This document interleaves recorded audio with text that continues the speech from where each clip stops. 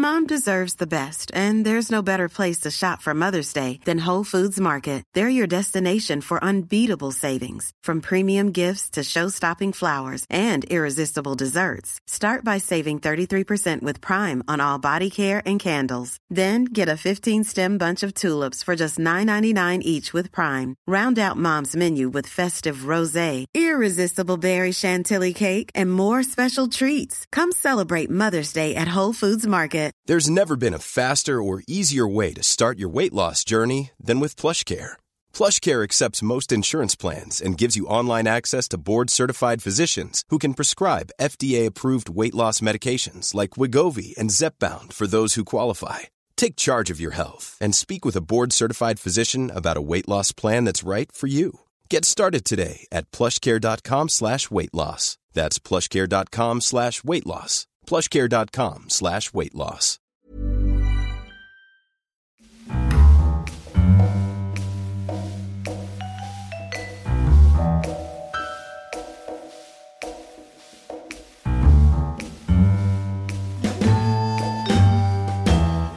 Hello and welcome to this week's episode of the Curzon podcast. We're going to be discussing a retrospective film. This is Andrei Tarkovsky's 1972 sci-fi classic Solaris. There is currently a Andrei Tarkovsky retrospective taking place on Curzon Home Cinema. If you're interested, and we decided to pick his probably most popular film as our film of the week. So I'm Sam Howlett, and as always I'm joined by Helen Seymour. Hello. And Jenna Hobbs. Hiya. I couldn't decide which of the two of you to introduce first. Yeah. I went with Helen in the end because I feel like she's been here longest, and also she got here before you. Yeah, that's true. I was late today. Yeah. So Solaris, I'm sure many of you have heard of it before. It's often regarded as one of the greatest sci-fi films of all time. So it stars Donatas Banionis as Chris Kelvin. He's a psychologist sent to a space station which is currently hovering over the fictional planet of Solaris, and he's been sent there in order to discover what's caused the crew to go insane, essentially. But while he's there, all the crew are plagued by, should we say, hallucinations, just kind of strange it's not quite appearances. Though, is it? Without revealing too much, let's just say it's that. It's a long film. It's incredibly long. Yeah. It's a little bit of not a trial, but it's just, you've got to set aside a lot of time. Especially going from our nice 90-minute fast-paced film of Love and Friendship last week, 2 hours 45. You don't often get films that long anymore. Yeah. Apart from The Hobbit. Yeah, that's true. Yeah, I'm not a fan of that though. No, me neither. So I think there's two approaches to this kind of film, really. So on one hand, it's an art film, and it's a philosophical exploration of human consciousness.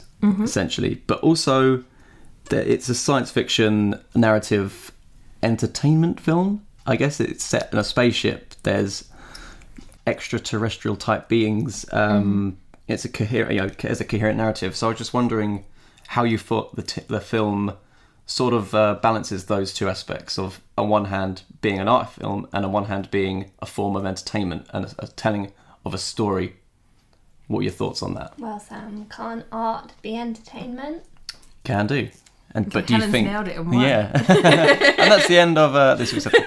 Okay, but do you think this film was an entertaining work of art, or did you think it will only? Do you think this film only works as art, or do you think you could happily sit and watch this film and be entertained by it?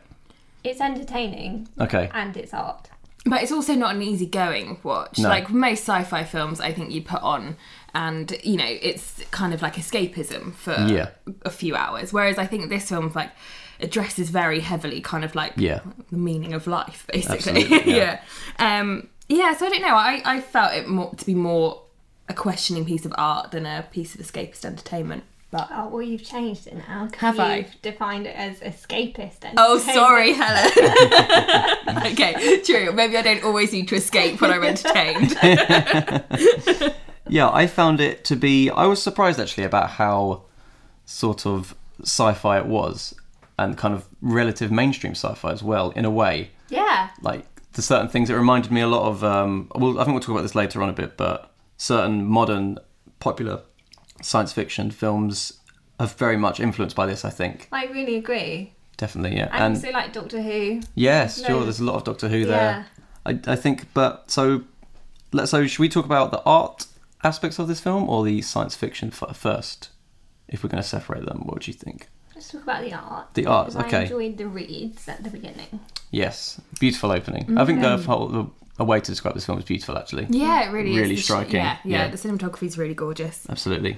It's very so as an art film, it's really ambiguous. I think, which is often the case with art films, that it doesn't pander to its audience, doesn't like tell you what's happening. You have to work it out. Yeah, I spent the first 15 to 20 minutes having absolutely no idea what was going on. Yeah, like none absolutely. at all. I don't know about you guys. I would like to extend that to an hour. I knew what, but I didn't really know what was going on. It was very confusing to begin with, but like in a good way. I don't think you like feel out of your depths with it because you're on the journey And with you them. can follow the thread, but in yeah. general you don't get the whole message of the film very quickly. And I think it's good. I think that's good. Yeah, absolutely. And there's also, I think, as well, this whole thing about characters' motivations. It's very unclear what the any of the leads really want, and they do things that they wouldn't do in a mainstream film just because it's not clear why they're doing these things, and it doesn't really make sense entirely for their character or what we know of their character. But again, it's about that idea of being ambiguous, and then the audience work things out on their own. That the reasons he does that Chris does certain things is, and we may question that and think, why would he do that when he's just done this? But I think that's part of it, that you're thrown into the deep end with this film. And everything's quite uneasy. Very uneasy, yeah. It's almost horror at times, I think. I think so. I was scared. Really? He's actually scared? You know how you I mean, not terrified, but I was a bit like, oh, this might go a horrible direction now. Yeah, could potentially. I think as well that it's more about psychology over action as well, which is very much the case of an art film. So, I don't know if we said this while recording or before, that not a lot really happens ultimately. Yeah, no, not a lot happens. It's a lot of talking rather than action, I think. And there's a lot of like philosophical conversations going on, which is nice to see rather than someone running down the hallway with a gun. Yeah, it's nice to just sit and watch this and listen to interesting ideas. And they are interesting, which is, it's not one of those films that just has a lot of sci-fi garbage. Absolutely, It doesn't actually mean anything. But it's not really that sci-fi, really, the things they're discussing. They're kind of very human and very... I don't know, like... Hit the nail on the head there. Yeah. But I think I found at times it was a little bit heavy-handed with its kind of morality. I felt that a bit. I felt like sometimes those conversations, as impressively written as they were, they did feel very on the nose, and it's the thing that the film does so well often is show don't tell. Yes. I feel like that was them telling us. Yeah, I felt that quite a lot of the way. That was them saying, "Oh, this is this idea," rather than that being explored through the narrative and being revealed through like actions and things within the plot. If that makes sense. Yeah, definitely agree. But I mean, I've also loved how much it's made me think about those things. Certainly, yeah. So, in terms of it being a sci-fi, I just want to ask, are you two... Where do you stand on sci-fi? Are you... I really don't like sci-fi, or are you more like... I don't know, what are your thoughts on that? Because I feel like sometimes sci-fi and horror are the kind of two genres where you either love them or hate them. Mm-hmm. Like, Helen, for example, is not a horror fan. But I often like the ideas behind the horror films. Okay. I just... Visually, I find it stays in my head too long. Mm-hmm. And I don't enjoy that. But I like all the ideas behind it. Right, okay, sure. So I could read a scary story. It's more just the visual stuff somehow. Okay. But yes, I know what you're saying by that. They are the two that kind of people really quite polarising, because I feel like comedies is like... It'd be weird if someone said, I don't like comedy, really. Yeah. Whereas there are a lot of people, I'm sure, no, I wouldn't see that because I don't really like sci-fi. I would say I probably come from a point of ignorance with sci-fi more than anything else. It's not a genre I've delved into a lot. But I do, to be honest with you, I do always enjoy it when I do watch it. I think I just always... It's not my go-to. Yeah, okay. Well, because I thought this film... Well, it takes nearly... like 40 minutes for them to actually get to space. A really long time. Nearly an hour. Yeah. I think it was a lot more interesting when they got to space. Yeah, definitely. Yeah. I think that first hour is probably the hardest part to get through, really. And there's lots of very, very, very long shots that don't serve a huge purpose, would you say? I think perhaps. I think that there's a lot of... I mean, the film's very existential, and existentialism often involves people looking sadly at nature. Yes. Which is how the film opens. Yeah. But it is beautiful nature. It is beautiful nature, and it does... Yeah, it perfectly sets up Chris to be in some form of existential crisis. And it does that very well without having a character go, oh, he's having an existential crisis. Yeah, true. But yeah, it takes a while to actually get into space. But once it did, I was surprised about how sci-fi it went. Like it was a spaceship, you know, it's a different planet. But just there's also really subtleties, I think, that they managed to weave into the earlier part. You obviously have the video where they explain what's happened on Solaris and things like that. But you also have the boy who has never seen a horse before. And he said he doesn't really know what that species is. And I thought that's quite interesting that it's, you know, that this is a different world from our own. Like, obviously it's Earth, but it's in the future. Yeah. Just something subtle like that. You think, okay, this is different from what we know. Good point. But without it being hover cars or flying machines or anything like that. So it's our world, but it's in the not too distant future. Yes. What's your take on sci-fi? I love something like Star Wars. I'm not a huge like Star Trek fan or anything. I'm not like a diehard, but I do enjoy this kind of more cerebral science fiction.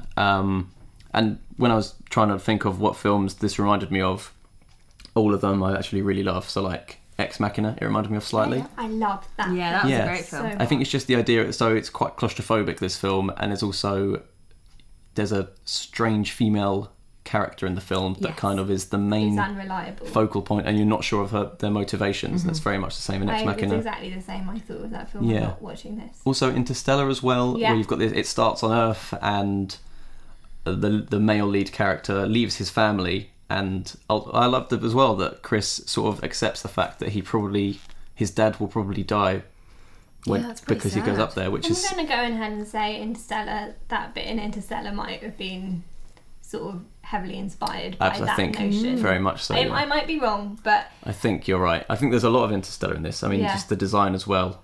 Absolutely. And the planet they go to in Interstellar, which I can't remember if it even has a name, but when the planet they go to is entirely water-based, very similar to Solaris. But I think the big comparison is actually 2001, which was made 4 years prior to this. I found a lot of similarities, although interestingly enough, Tarkovsky said he didn't see 2001 before he made this.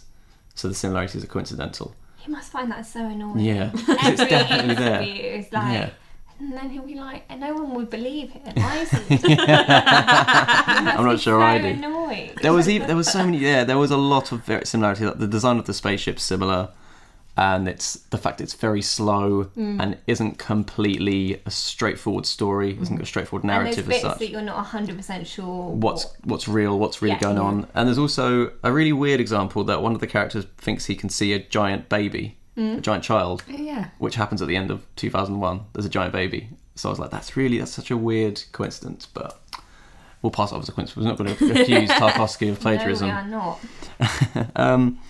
There's also something I really liked as well. It's the on the spaceship, one of the characters puts like paper over the air vents to mimic the sound of leaves, which I thought is a nice little kind of sci-fi moment there. This idea that they're in a place that's so sterile and futuristic and technologically advanced that they have to do this to make themselves feel back at home with nature. That was a really sad moment at the beginning. Yeah. Helen. Full circle, absolutely. That was really sad actually. I was kind of thinking about, you know, when you are homesick, when you go away and you like the things you look forward to, little things you do, that was a really great moment.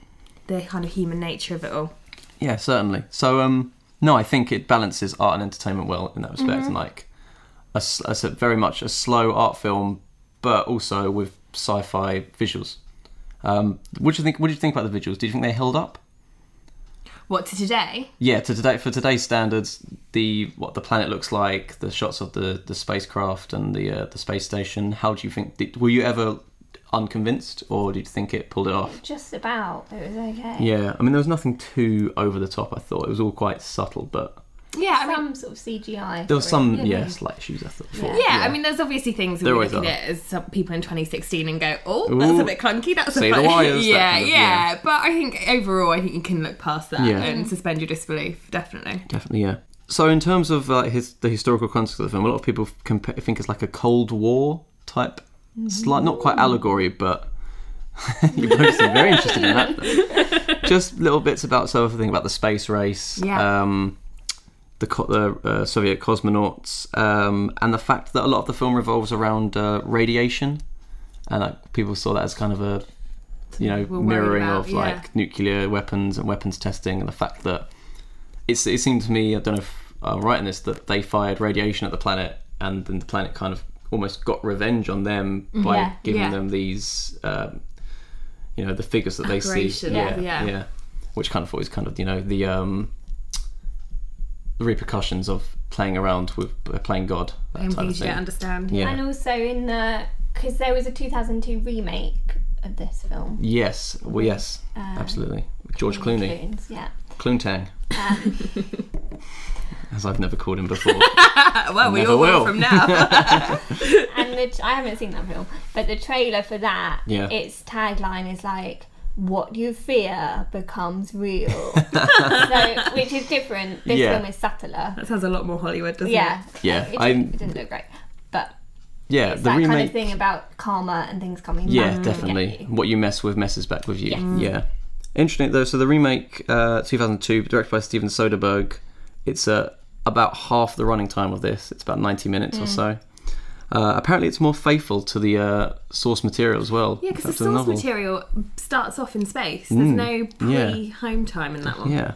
And also it's more about the idea of second chances rather than exploring humanity, which I think this film touches upon the idea of you get a second chance, without spoiling it, getting a second chance. But apparently that film and there's more of a romance to that film. Surprise, surprise. Yeah. I thought like this film was quite romantic. Definitely, yeah. I saw that as well. Yeah. I think it's quite some nice tender moments. Yeah, very much about love and how that can make and break things. Yeah. Well, there was one moment where the gravity's turned off and they're both floating, and I thought that was a really nice moment actually. These two characters sort of just floating together. Really beautiful scene. And that didn't look clunky. No, that looked really well. Yeah. Also as well, I love the fact that these guys look like just normal guys in space. Yeah. They didn't look like George Clooney. No, they definitely didn't. They were just like, there's the phrase people use about Alien, like truckers in space, which I think is very much here. Just these aren't astronaut like Buzz Lightyear type figures in space. These are just normal guys that happen to be in space. They're a bit dirty. Bit grotty. Yeah. Well, yeah. Okay, so Can I talk about the trousers? Well, we have a response on Twitter. This is from @heart_band, who says, "Do you think we'll be that understatedly stylish in the future?" Yes, Helen. Because I am going to launch my own range of tight trousers with black lines on it that sort of look like suspenders for men. I didn't even notice these trousers, Helen. They're so great. I'm going to have to rewatch all 2 hours, 45 minutes. And I was just like, you are on fleek with trousers. Well, I was paying a lot of attention to his yellow string vest, which was, I think, slightly less stylish than the trousers. Did it remind you a little bit of Girls? Yeah, a little bit. Oh, brilliant. And that she gets from Laird. Yeah. It reminded me of that bit. That was quite distracting. I would love it if this is where Lena Dunham got this wrong. Like, we've seen that and gone, I am having one of them. Oh, yes. Hey, I'm Ryan Reynolds. At Mint Mobile, we like to do the opposite of what Big Wireless does. They charge you a lot.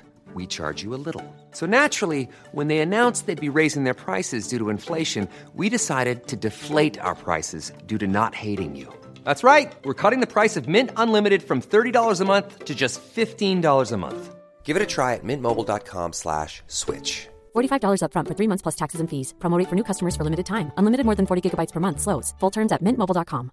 Hiring for your small business? If you're not looking for professionals on LinkedIn, you're looking in the wrong place. That's like looking for your car keys in a fish tank. LinkedIn helps you hire professionals you can't find anywhere else, even those who aren't actively searching for a new job but might be open to the perfect role. In a given month, over 70% of LinkedIn users don't even visit other leading job sites. So start looking in the right place. With LinkedIn, you can hire professionals like a professional. Post your free job on linkedin.com/people today. But he did have some very stylish pyjamas on. Yeah. With the embossed initials on the pocket. Yeah. I feel like I'd like a pair of those. It's a bit like Her, which is another film. That's great film. That's another good one. I didn't think of that, actually. Yeah, he's got great trousers in that. Yeah, very high. High, and then sort of a Velcro, and they all sort of wear the same. No more jean. But you against the jean, Helen? Get rid of the jean. I just think it's done. It's probably done by that point. Yeah. And they look comfy. I think that's another thing about the sci-fi being subtle, is that they're not wearing overtly outlandish outfits, but there's just a slight difference. So you recognise it as Earth, but still not the Earth that we live in, which was a nice little touch. While we're talking about attire, there was a moment when he first lands on the spaceship that was like a public service announcement from the 70s about why you must tie your shoelaces. It's so weird. It was like a 2-minute scene of him like falling over his shoelace and then tying it up. And I could just see the voiceover of like, Timmy didn't tie his shoelace that day. I think these are the reasons that the film was so long. The 2 minutes he takes tying his shoelace up. Yeah, it's all like, what did that mean? I think it's just nice little details to maybe just to immerse you in the world a bit more. Like, you wouldn't see George Clooney spending that long to tie his shoelaces. It's true, it shows you how things have changed. We don't have the patience for that kind of thing anymore. Yeah, but definitely. Oh, now I love that scene. It's the best scene in the film. Yeah. Okay, we're going to move on to spoiler territory in a second, but Helen, do you have something to add about a painting, I believe? Long old shot of a painting in this. Oh, right. I don't know if you remember it, maybe I've just thought, what's that? Well, I'm going to enlighten me now. Snow. Yeah. And a woman is looking at it for a long time. Remind me again, Tarkovsky, am I saying that right? He loves this painting. It was also in The Mirror by him, and Lance von Trier whacked it in Melancholia. And Roy Anderson used it as inspiration for A Pigeon Sat on a Branch, reflecting on existence. And so it's this scene, you can just kind of Google it if you haven't seen the film and you're just interested in this bit, because it's not a spoiler, of hunters returning from a hunt, and they look down on figures on an icy lake, and there's a mountain range in the background, which was inspired. It's Peter Bruegel who did this in 1565, and the point of the painting is that it's got the hunters who have returned with little food because it's been a very harsh winter, and then you've got the skaters down on the ice below who are still living in the sense of live in terms of love and family and friendship, and then you have that compared to the hunters who are failing to live in terms of thriving. So that's like food, they don't have much food, and the way the hunters sort of look out on this scene, it was kind of similar to this idea of envisioning what you can't have or what has been lost. So either a childhood or a loss of a time when you didn't have to worry about food or struggling to survive in a real sense. But the people on the lake seem to be surviving on this line, and they're literally on another plane, which is kind of clever too, seem to be surviving despite the harsh conditions, which is perfectly ties into the ideas of the film. What has been lost and reflecting on what has been lost. Bang on, isn't it? Absolutely, yeah. Very clever. That's really interesting, actually. So, whereabouts was that is that before he goes into space? The painting? No, it's on the ship. There's loads of. There's also a painting of Icarus on the ship. Boy who flew too close to the sun. So, you're saying that the painting's on the station. I thought the design of the interior of the space station was really interesting because it has nothing like any sci-fi film I've seen. Usually they're very cold, sterile, often like they look like the Apple store where everything's white or like everything's metallic and like workstations, but like loads of weird buttons and lights. This was just like a normal interior of a house sometimes on the spacecraft, which was a nice little touch, I think, just to differentiate it from. Yeah, and I think it kind of shows you how long those guys had been up there. Yeah, they've made it their home. Yeah. I also like that there was a complete tip as well in some parts. It's like there's just two of them that they've given up. Yeah. One more thing as well about the look of the film. So usually in films set in space, like Alien, for example, there's a lot of darkness. This film's so light. There's so much light, which I thought was because usually you have like pitch black outside the window just to show you how far away from home they are. But this one is a lot of light. Yeah, there's constantly light coming through. I think there's even a point where he comments on there's a lot of light here considering we're in space. And that did strike me as quite different as a first science fiction film. There's also a really beautiful scene of the woman against a golden sort of shimmery light in the evening time, which again you don't get that kind of sunset moment in space films. Definitely. We'll stop calling her the woman in a minute. When we can spoil. There's just so much to spoil in this film, isn't there? There is. All right, should we get to the spoiler section now? Let's do it. Just one more quote from Twitter. This is from @Martin the Legend. Great. Martin the Legend. I think it's far superior to Kubrick's 2001, Tarkovsky's best work despite his unhappiness with it. So that's two interesting statements there. One, that he thinks is better than 2001: A Space Odyssey, which is quite a bold claim. And also, Tarkovsky was not very happy with this film. It's actually his least favourite of all his films. And yet it's one of his most famous. So anyway, if you do check out the film. It is an absolute masterpiece of the genre, I think. So check it out on Curzon Home Cinema. And then come back and listen to the final part of the podcast where we're going to spoil the hell out of it. So, the woman is the apparition of his dead wife who commits suicide. Yeah. That's pretty heavy going, isn't it? Yeah, really heavy.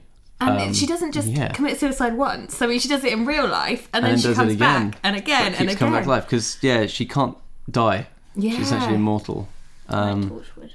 Like Torchwood. There we go, another reference. Also, there's a John Carpenter film called Starman, which stars Jeff Bridges, who, as an alien, who takes the form of the female character's dead husband. So that's also playing into, really must have been heavily influenced by this idea as well. So also, Chris sees his dead wife. What does he do? Whacks her in a space shuttle. Yeah. Get rid of her. Yeah. In you go, love. But that's kind of the horror aspect of it as well. Yeah, no, that's where I got scared. Seeing someone who you know to be dead and who have died in quite a traumatic way. I think he handles it quite well. I'm just going to pop it every time. No, he is quite calm about it. Okay, so he sends her into space. I'll give you that it's quite an extreme reaction, but he's quite calm. He's not like, who the hell are you? What are you doing? Because if I saw someone that was supposed to be dead, I think I'd freak out. He just quite calmly sends her whacks off. Close the door. I'm coming too. Okay, bye. Yeah, I mean, it's quite harsh. It's an extreme reaction. I know there's a horrible bit because he's then stuck in the room with the rocket fuel. Yeah. But that is the idea of the dead lover coming back to life was really interesting and really well handled, I thought, and it's the main focus of the film. I think the idea of the past coming back to haunt you, and also, as you spoke about earlier, the idea of getting a second chance with someone. I also love the idea of the fact that the planet is a character itself. That the planet is like messing around with them, essentially. I love and is probing them and is thinking, how will these humans react if I do this? Which was really great, really interesting, really just a great sci-fi concept, I thought. So should we explain a bit, because I don't think it's properly explained. So the planet, great. You were just go, Helen. To do that one. So the planet is sort of, like you say, messing with them, and seems to be sort of taking their dreams, their visions from their sleep. I think they say it does. Yeah, while they're sleeping, the planet can go into their minds and make people from their past appear real. Yeah, so it sort of uses that as a blueprint. And like you say, then in the day, or actually at night as well, appears them on the ship. Yeah, in physical form as well. They're physically there as well. They're not just, I mentioned earlier, hallucinations. They're not. They're genuinely there. Yeah. He says, one of the scientists says that they're made from neutrinos, I believe, which is a different kind of... opposite of atoms or something. Yeah, like that. Something like that. So there is some science involved in this science fiction, obviously. That's apparently a good every sci-fi film when they're trying to use an explanation. It's neutrinos. Yeah.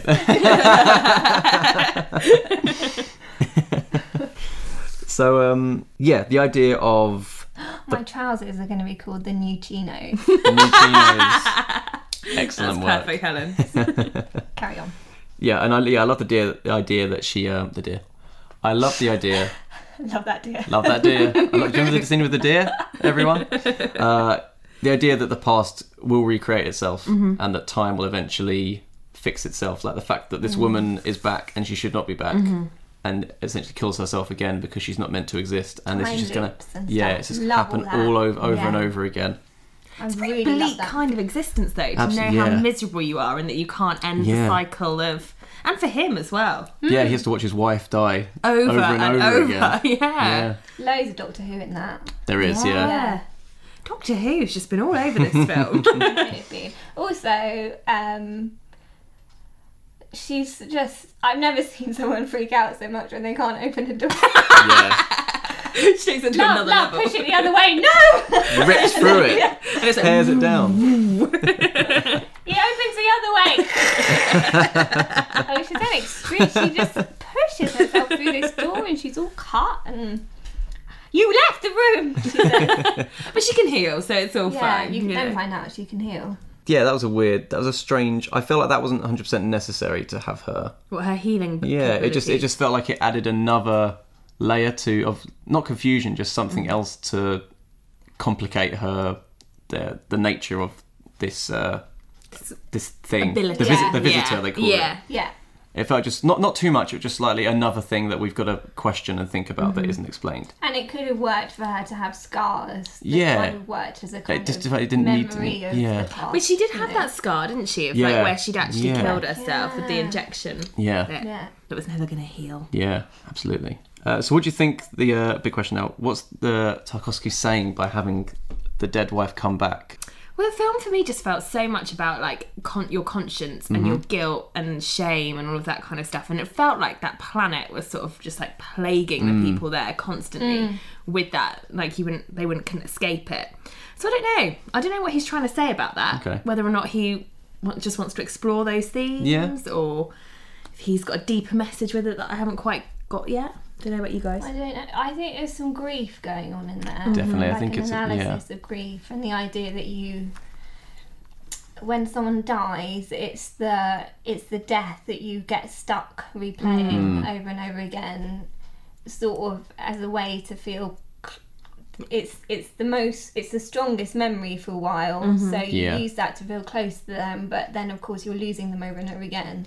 And like you said before, the idea of a second chance and kind of what's the difference between if you could have them back but give things up, all those questions. I think that's really well handled as well. And it's just the idea that you can't escape your grief. And I also part of me thinks that the planet isn't real, and that it's just this man is trapped now away from Earth, away from every single kind of distraction, and all he's got to think about is his dead wife. And so he sort of projects her onto the ship with him, and he keeps seeing her dying over and over again.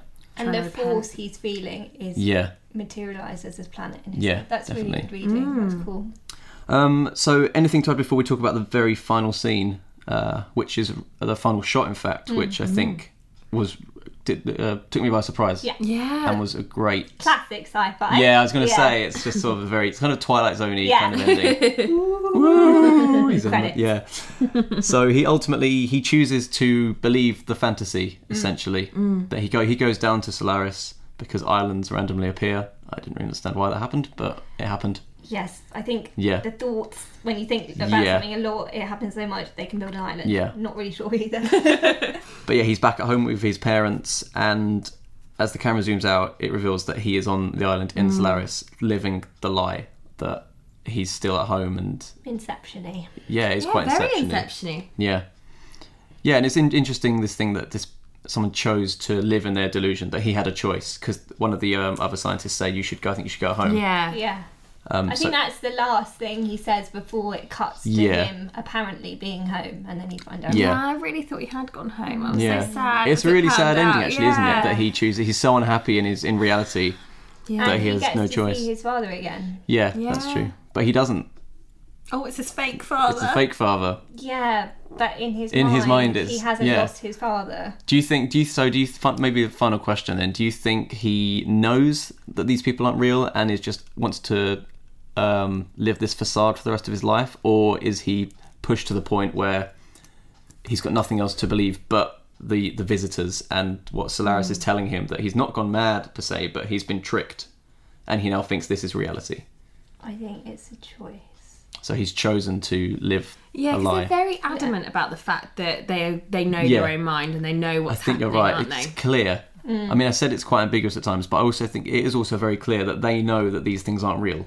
He does say, she's not a specimen, she's my wife. Yeah. But I think ultimately he does kind of know it's not her. Yeah, and he talks about Harry as in the past is separate to the Harry he's got now as well. Yeah. To her. It's two separate people. Yeah. I don't know. Yeah, I feel like I want to believe for his sake that he thinks it's real, because that's such that's a nicer state of mind to be in. I mean, doesn't the guy that he's in contact with to begin with say something like, "Oh, I wish I was mad. Like madness would be preferable to this." That's true, actually. Yeah. So I don't know. I hope he is mad and he does believe it's true, but I don't think he is. Bit like Shutter Island. I'm just full of all of this. I think all the way through we've been talking about other films a lot, but I think that's a testament to this film. Well, this is what I mean. It's this film has obviously inspired. It did it all first, whether it actually physically has or not. Yeah. All of these other films. So I would really say, yes, it's a long watch, but if you want to see sort of one of the first sci-fi and where all those ideas were implanted, watch this film, because you see them there for one of the first times. Absolutely. And I think that's a great place to end. I think you just summed it up. Nail on the head, Helen. Yeah. So thank you very much for listening. Please do watch the other Tarkovsky films on Curzon Home Cinema. And if you've got any questions for us, you can tweet us at Curzon Cinemas with the hashtag Curzon Podcast. And if you enjoyed the podcast, review us on iTunes. So that's goodbye from me. Goodbye from me. Goodbye from me. See you later. Bye.